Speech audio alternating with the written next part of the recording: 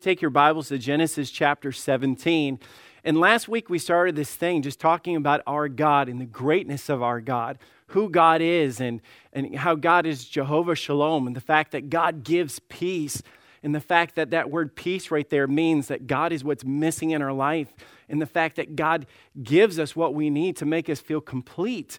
And so much that we learn from studying the Word of God about who our great God is and what He does. So I thought of this, and in Genesis chapter 17, verse 1 right here, before we get into it, there's a name of God that's given to us right here.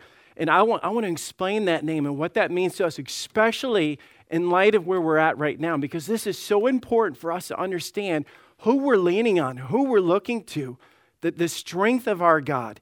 The thing is, I can't stand to be oversold. Have you ever watched some of these infomercials and they build up something and show that it could do anything, and they show the knives that cut through the cans and cut through metal and do all these things, and then you get it and you're thinking, man, does this really add up? Actually, I don't know, because I've never bought one of those knives, so I couldn't tell you that. But I did see a commercial that they were talking about how great the new cell phone was. I can't remember which cell phone it was. I just remember them doing this commercial where they shot this rocket, and then they had the cell phone out, and they were showing the speed of the cell phone being faster than the speed of the rocket. And they were talking about how this is the very best, and there's nothing better, and if you get this, you're not going to have any problems. And so they sold it, so all these people run to get this cell phone. And I remember I was one of the ones that got it. It wasn't an iPhone, it was a Samsung. And I remember getting that phone, and after a while, it freezing up. You know what my mind did? My mind instantly went back to that commercial of that rocket. I'm thinking, it's nothing like they said. It was oversold, overstated. It was nothing like they said that it would be. Our God does not oversell Himself. Who He says He is who He is. And man, this passage right here gives us this amazing understanding of who God is. And God's talking to Abraham, and God promised him that he was going to be the father of many, and that he was going to bring kings out of his family, and that he was going to eventually bring the Son of God. All these promises that was given to him. And you think about when we're about to go on a journey, and God says, I'll be with you. I want to know who's going with me. Because I know in life, and I know for life with you, as you go on this journey, you're going to face a lot of things that are just hard. Things that are going to be impossible. Things that are going to be frustrating. And God said at the beginning of this, God knew that for Abraham. And God said to this, and when in Genesis 17, verse 1, He said, when Abram was 90 years old and 9, the Lord appeared unto Abram and said unto him, I am the Almighty God. God said to him, I am the Almighty God. So let me give you a name of God here. What He was saying, He said, I am El Shaddai. Now, and then you say, well, I don't even know what that means. Well, a lot of times when you start breaking down a name and you start seeing what it means, it helps you to understand the characteristics or the strength or the power of whatever that name means. The name describes the person. The name describes our God. So you think about that.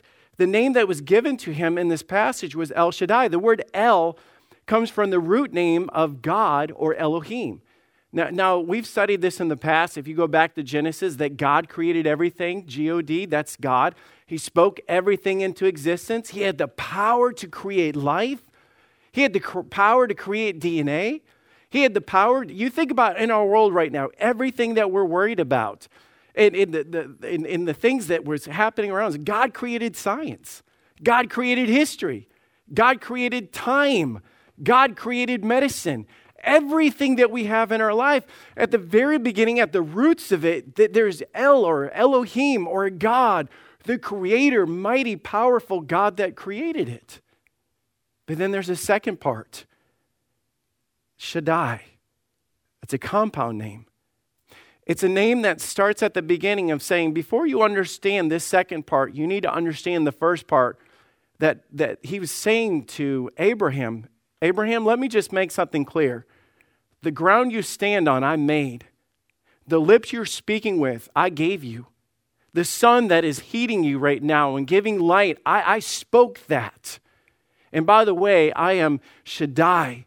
That word it comes from the root word shad, which means to supply or nurture. It's the same word that it has the word in the Bible to nurse or breast. It is like a child being dependent on their mother to meet the needs. A mother that gives birth, and at the same time, that mother nurtures, takes care of, provides everything for that child. You think about when a child is born, they have no ability in of themselves to take care of themselves. They are totally dependent upon the mother. That's what this God is saying. Hey, Abraham, I created you, and at the same time, I will take care of you. Everything that you need, I am the Almighty God that will supply this. I am everything.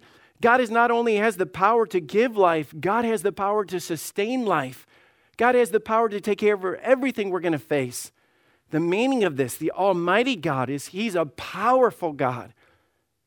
There's no limits to the power of God. And no matter what you're going to face, Abraham, no matter what is before you, Abraham, I brought you in and I will get you through. And he brings in the second part, and sometimes we miss this. So let's read the verse again. And Abraham was 90 years old and 9, and the Lord appeared unto Abraham and said unto him, I am the Almighty God. Listen to this. Walk before me and be thou perfect. When this stated that I am the Almighty God, I am the Creator, he says, now this is your job. I need you to walk before me. I need you to walk in my ways. Like a child that's following after their parents. I need you to walk with me, Abraham. And he said, be thou perfect, or be thou complete, is what he was saying this. Take all of these things that I am saying and apply them to your life, because Abraham, without me, you can't do this. Man, if we would get that message that God is saying about Almighty God, God says, I am the power, I have it. But let me tell you, if you don't follow me, if you're not adhering to me, if you're not standing on the promises of God, then you're on your own. You can't do it without God. And this is what he says in verse 2 following this. Now I want you to notice these words as we go through this. He says, and I will. This is the one that is able, the one that is creator, the one that is the sustainer, says to Abraham, I will do this. And by the way, I have the power to do everything that I said. I have the power to do this. I am the Almighty God. I will make a covenant between me and thee, and will multiply thee exceedingly. And Abraham fell on his face, and God talked with him, saying, as for me, behold, my covenant is with thee, and thou shalt be a father of many nations. Neither shall thy name any more be Abram, but thy name shall be Abraham. For thy father of many nations have I made thee. And he says this again. He says, and I will make you exceedingly fruitful. Not you, not the ability that you have. God says, I'm going to do this through you. Without me, you can't do this. He says, and I will make thee nations of thee, and kings shall come out of thee. This sounds great. We have the same promises. We serve the Almighty God. God gives us promises all the time. He says, man, you think about all the promises that we state and sing about and we talk about. I think of the song that we all grew up singing in church, standing on the promises. One of the verses, standing on the promises, I cannot fall. Listening every moment to the Spirit's call. Resting in my Savior as my all in all. Standing on the promises of God. Now you think about it at a time like that. What are you standing on? You're standing on everything that God has said. I'm going to live out what God has said. When God says, I'll never leave thee. I'll never forsake you. I'll never turn my back on you. I know the number of hairs on your head. I know what's going on in your world. I can stand on that. Literally, that's where I live my life, is on those promises. But I think so often when he says in the song, or we sing in the song, that I cannot fail, do we believe that? You see, when he's saying all this, God's backing it up with the promises that he has in his word. Abraham and Sarah are so much like us.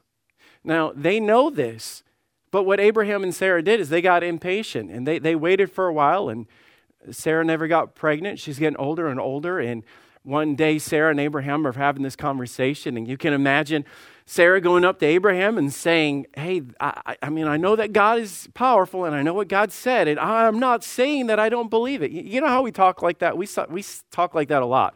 I'm not saying, but in our heart, we are saying something else.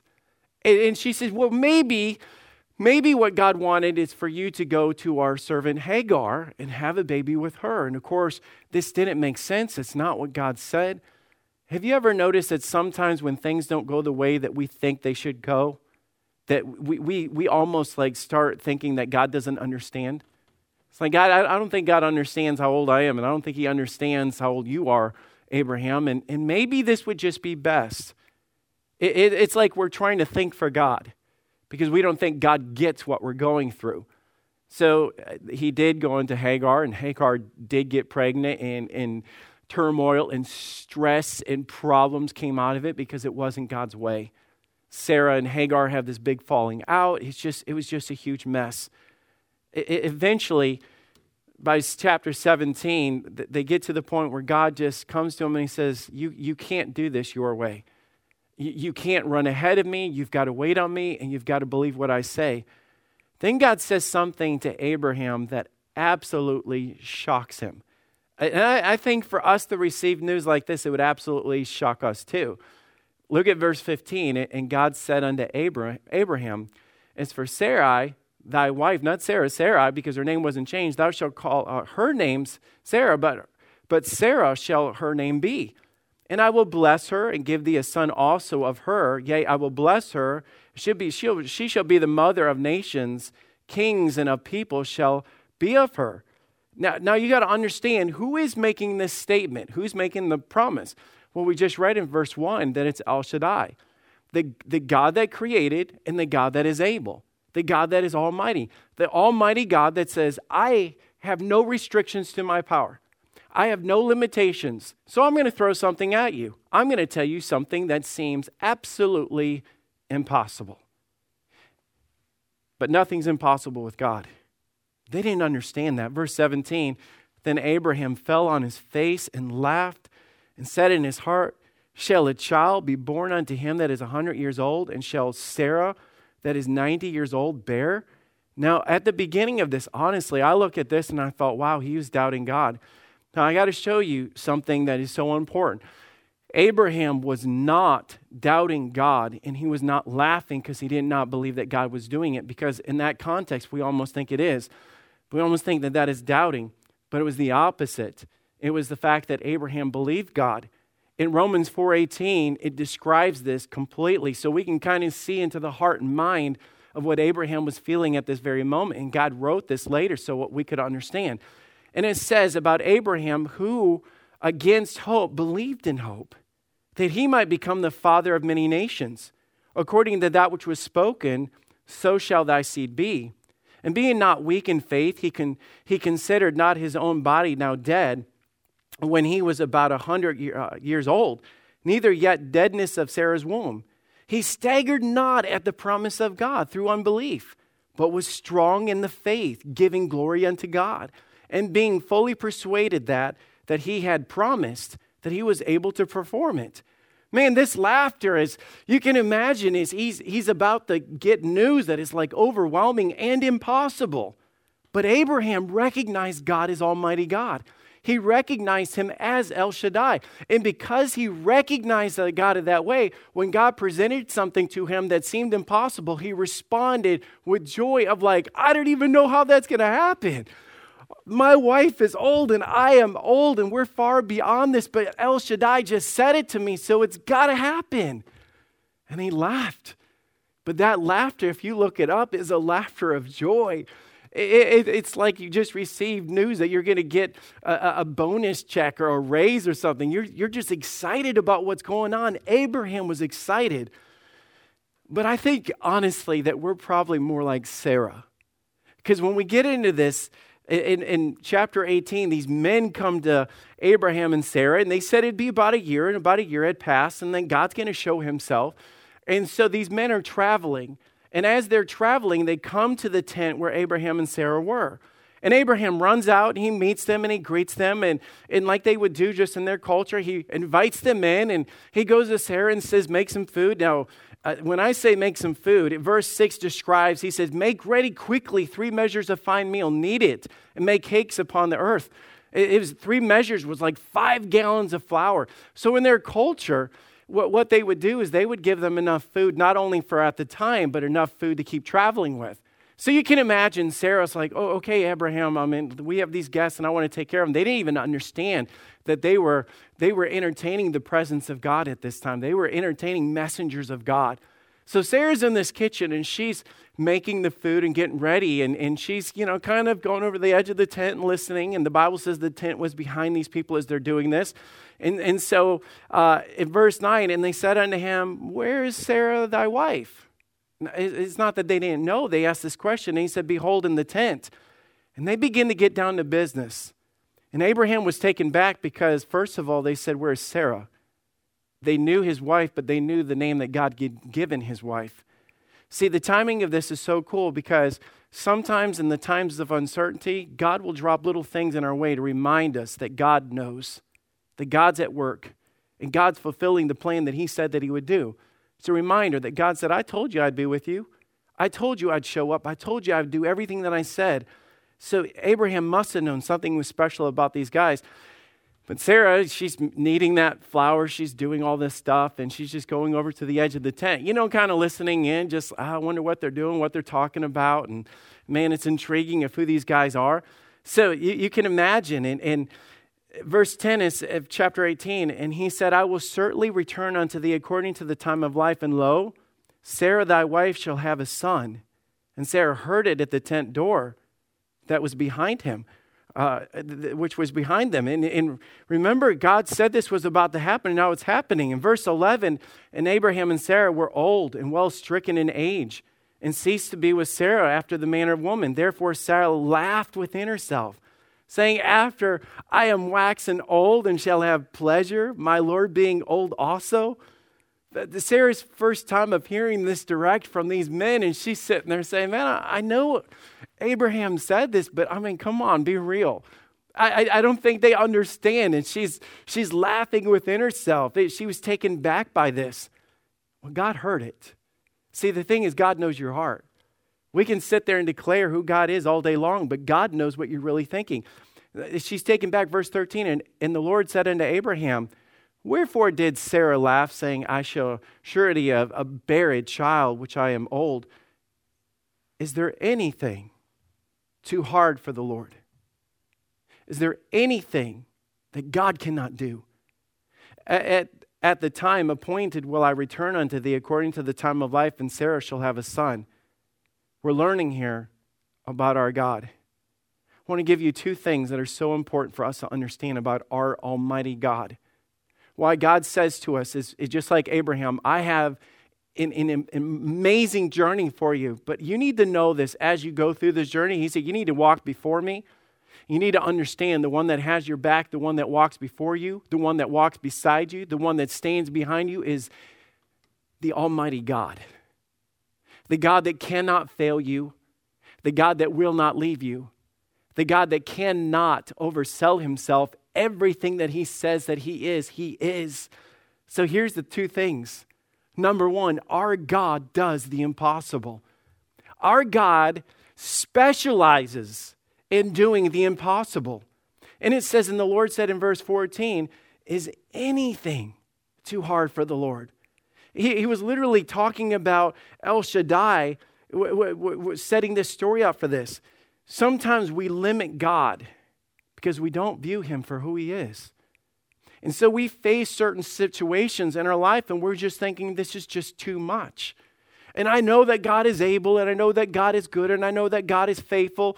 And we must believe this part before you can experience the second part. You have to understand everything that we said, that God was stating as Almighty God, that I do not just difficult things, not just complicated, not just things that seem to be out of your reach. God does what man could never even imagine could be done. Here's the second thing. God does the impossible by bringing us to the impossible. Now, this is the part that we don't like and makes us very uncomfortable. See, God wants us to know him as El Shaddai, the Almighty God. But the only way that we'll ever know that God is mightier than our circumstances is we have to come to circumstances that are mightier than us. You think about that. The only way that we're going to experience the greatness and the glory and the majesty of a God that has limitless power is we have to encounter things in our life that we have no ability to overcome. Here's Sarah standing at the door of the tent. They say your wife's going to have a baby.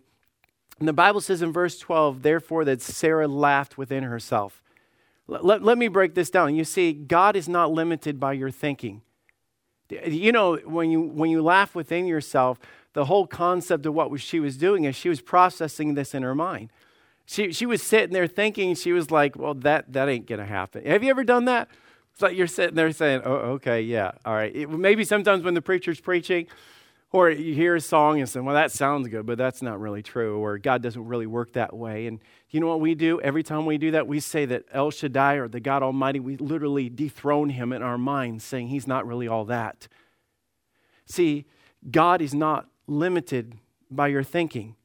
You see, this is crazy because the Bible's describing the inward part. See, when they came to her, and she came outward within verse 15, then they came and confronted her. Then Sarah denied and saying, I laughed not, for she was afraid. And she said, nay, but thou didst laugh. They confronted her on this. See, God called her out on this. I think God calls us out on this because sometimes God's way doesn't line up with our thinking. We sing in church, like I just said, standing on the promises, I cannot fall. Listening every moment to the Spirit's call. See, when we sit there and we say that outwardly, like I didn't laugh, or oh, I believe that he could do anything, but inwardly, when we doubt God, it's the same thing as us singing these songs like, man, standing on the promises, man, I can't fall. But inwardly, we're sitting there saying, I just don't know how this is going to work out. I don't know how we're going to get through this. This makes no sense to me whatsoever. God steps in and says, reminds her and says, man, I'm the one that created your life. How can I, out of nothing, what's to say that I can't do it again through you, Sarah? Man, God is the sustainer, everything that we have. It does not have to make sense in your mind in order for God to do anything that he wants to do. But sometimes we limit God because we'll start thinking and our minds will go crazy thinking, and we're just sitting there saying, I just don't get it. I've looked at it from every angle, and it just doesn't make sense. It's not going to work. It's just not going to work. I'm just telling you, it's not going to work. I know what you're saying, and we limit God by what we think. Here's the second thing. God is not limited by your circumstances.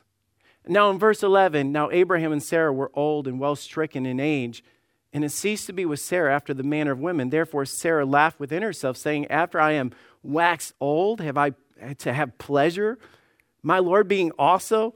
I think this is almost funny, her thinking as she's sitting there, she's looking out at her husband that's probably, bent over, walking with a cane, all white haired. They probably got out of bed that morning and he said, man, my back hurts, and man, I can barely move, and man, this is going to be a long day, and they're old. They're 90 and almost 100 years old. They're just old in the middle of this.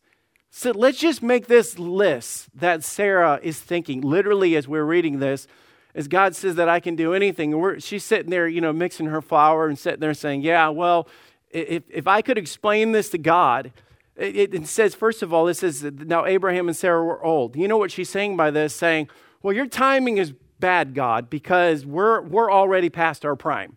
And if you look at it from that perspective, we're way past that. We're old. God, your timing is terrible. God, the timing doesn't add up. It says a deeper description, verse 11, and we're well stricken in age. Well stricken, they were saying, man, things are too far gone. We're old. Let me say, 40 would just be complicated. Lord, 50, if I was 50 and I was having a baby, that would be almost, like a miracle. But God, I'm 90. He was saying, her thought was thinking that, I'm no spring chicken and my husband is no Italian stallion. I'll tell you just the facts of what it is right now. She was thinking every part of my body hurts. I'm old. I'm frustrated. I don't want to think about babies. They were thinking about trying to be able to get through life without aches and pains, and now she's talking about heartburn and back aches and stretch marks and morning sickness. 90 years old. It's like, God, you don't understand. This situation, what you're describing, is just too far gone. Sarah's like, Age has an effect on somebody's body, God. I wish you'd understand that. And it says this next part, and it ceased not to be with Sarah after the manner of woman. The things that are needed to be there, God, they just don't work. Sarah was like, God, this is something that you just can't fix. And she's describing the age of her husband, of not being able to have kids. And she's describing herself saying, God, I'm past that age of where women have babies. You can imagine as she's thinking of this, the physical description, she said, has ceased to be with me. It's no longer there. Romans 4:19 describes it and said, when Abraham was being described, he said, considered not his own body now dead. I mean, not physically dead. He was describing the ability to have children. And when he was about 100 years old, neither yet the deadness of Sarah's womb. You need to understand the circumstances that they're describing here, saying, God, if you knew what you're working with, it's not just old, it's not just stricken. Sarah was sitting back saying, God, it's not even there. It's dead. It's gone. It doesn't work. God, it does not work. Can you imagine telling God this? We do the same thing with God. Let me just start over with this and think about what we do. No, I'm talking inwardly. I'm talking about Sarah here.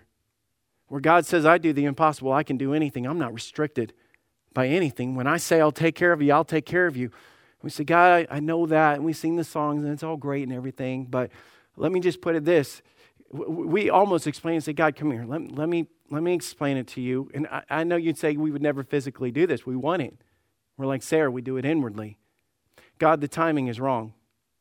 God, if you just knew that this wasn't a good year for this because this is an election year, God. And God, for us as a church, this timing is not good for this whole coronavirus because, God, we were getting ready for Easter. We already had the stage up. We had the costumes out. God, we had the flyers made. We were getting ready to put God, I know you're in control and everything, but if you would just look at the timing of this, that's what Sarah did. It's like, we're old, God. See, the second thing she said is just like us. Things are too far gone.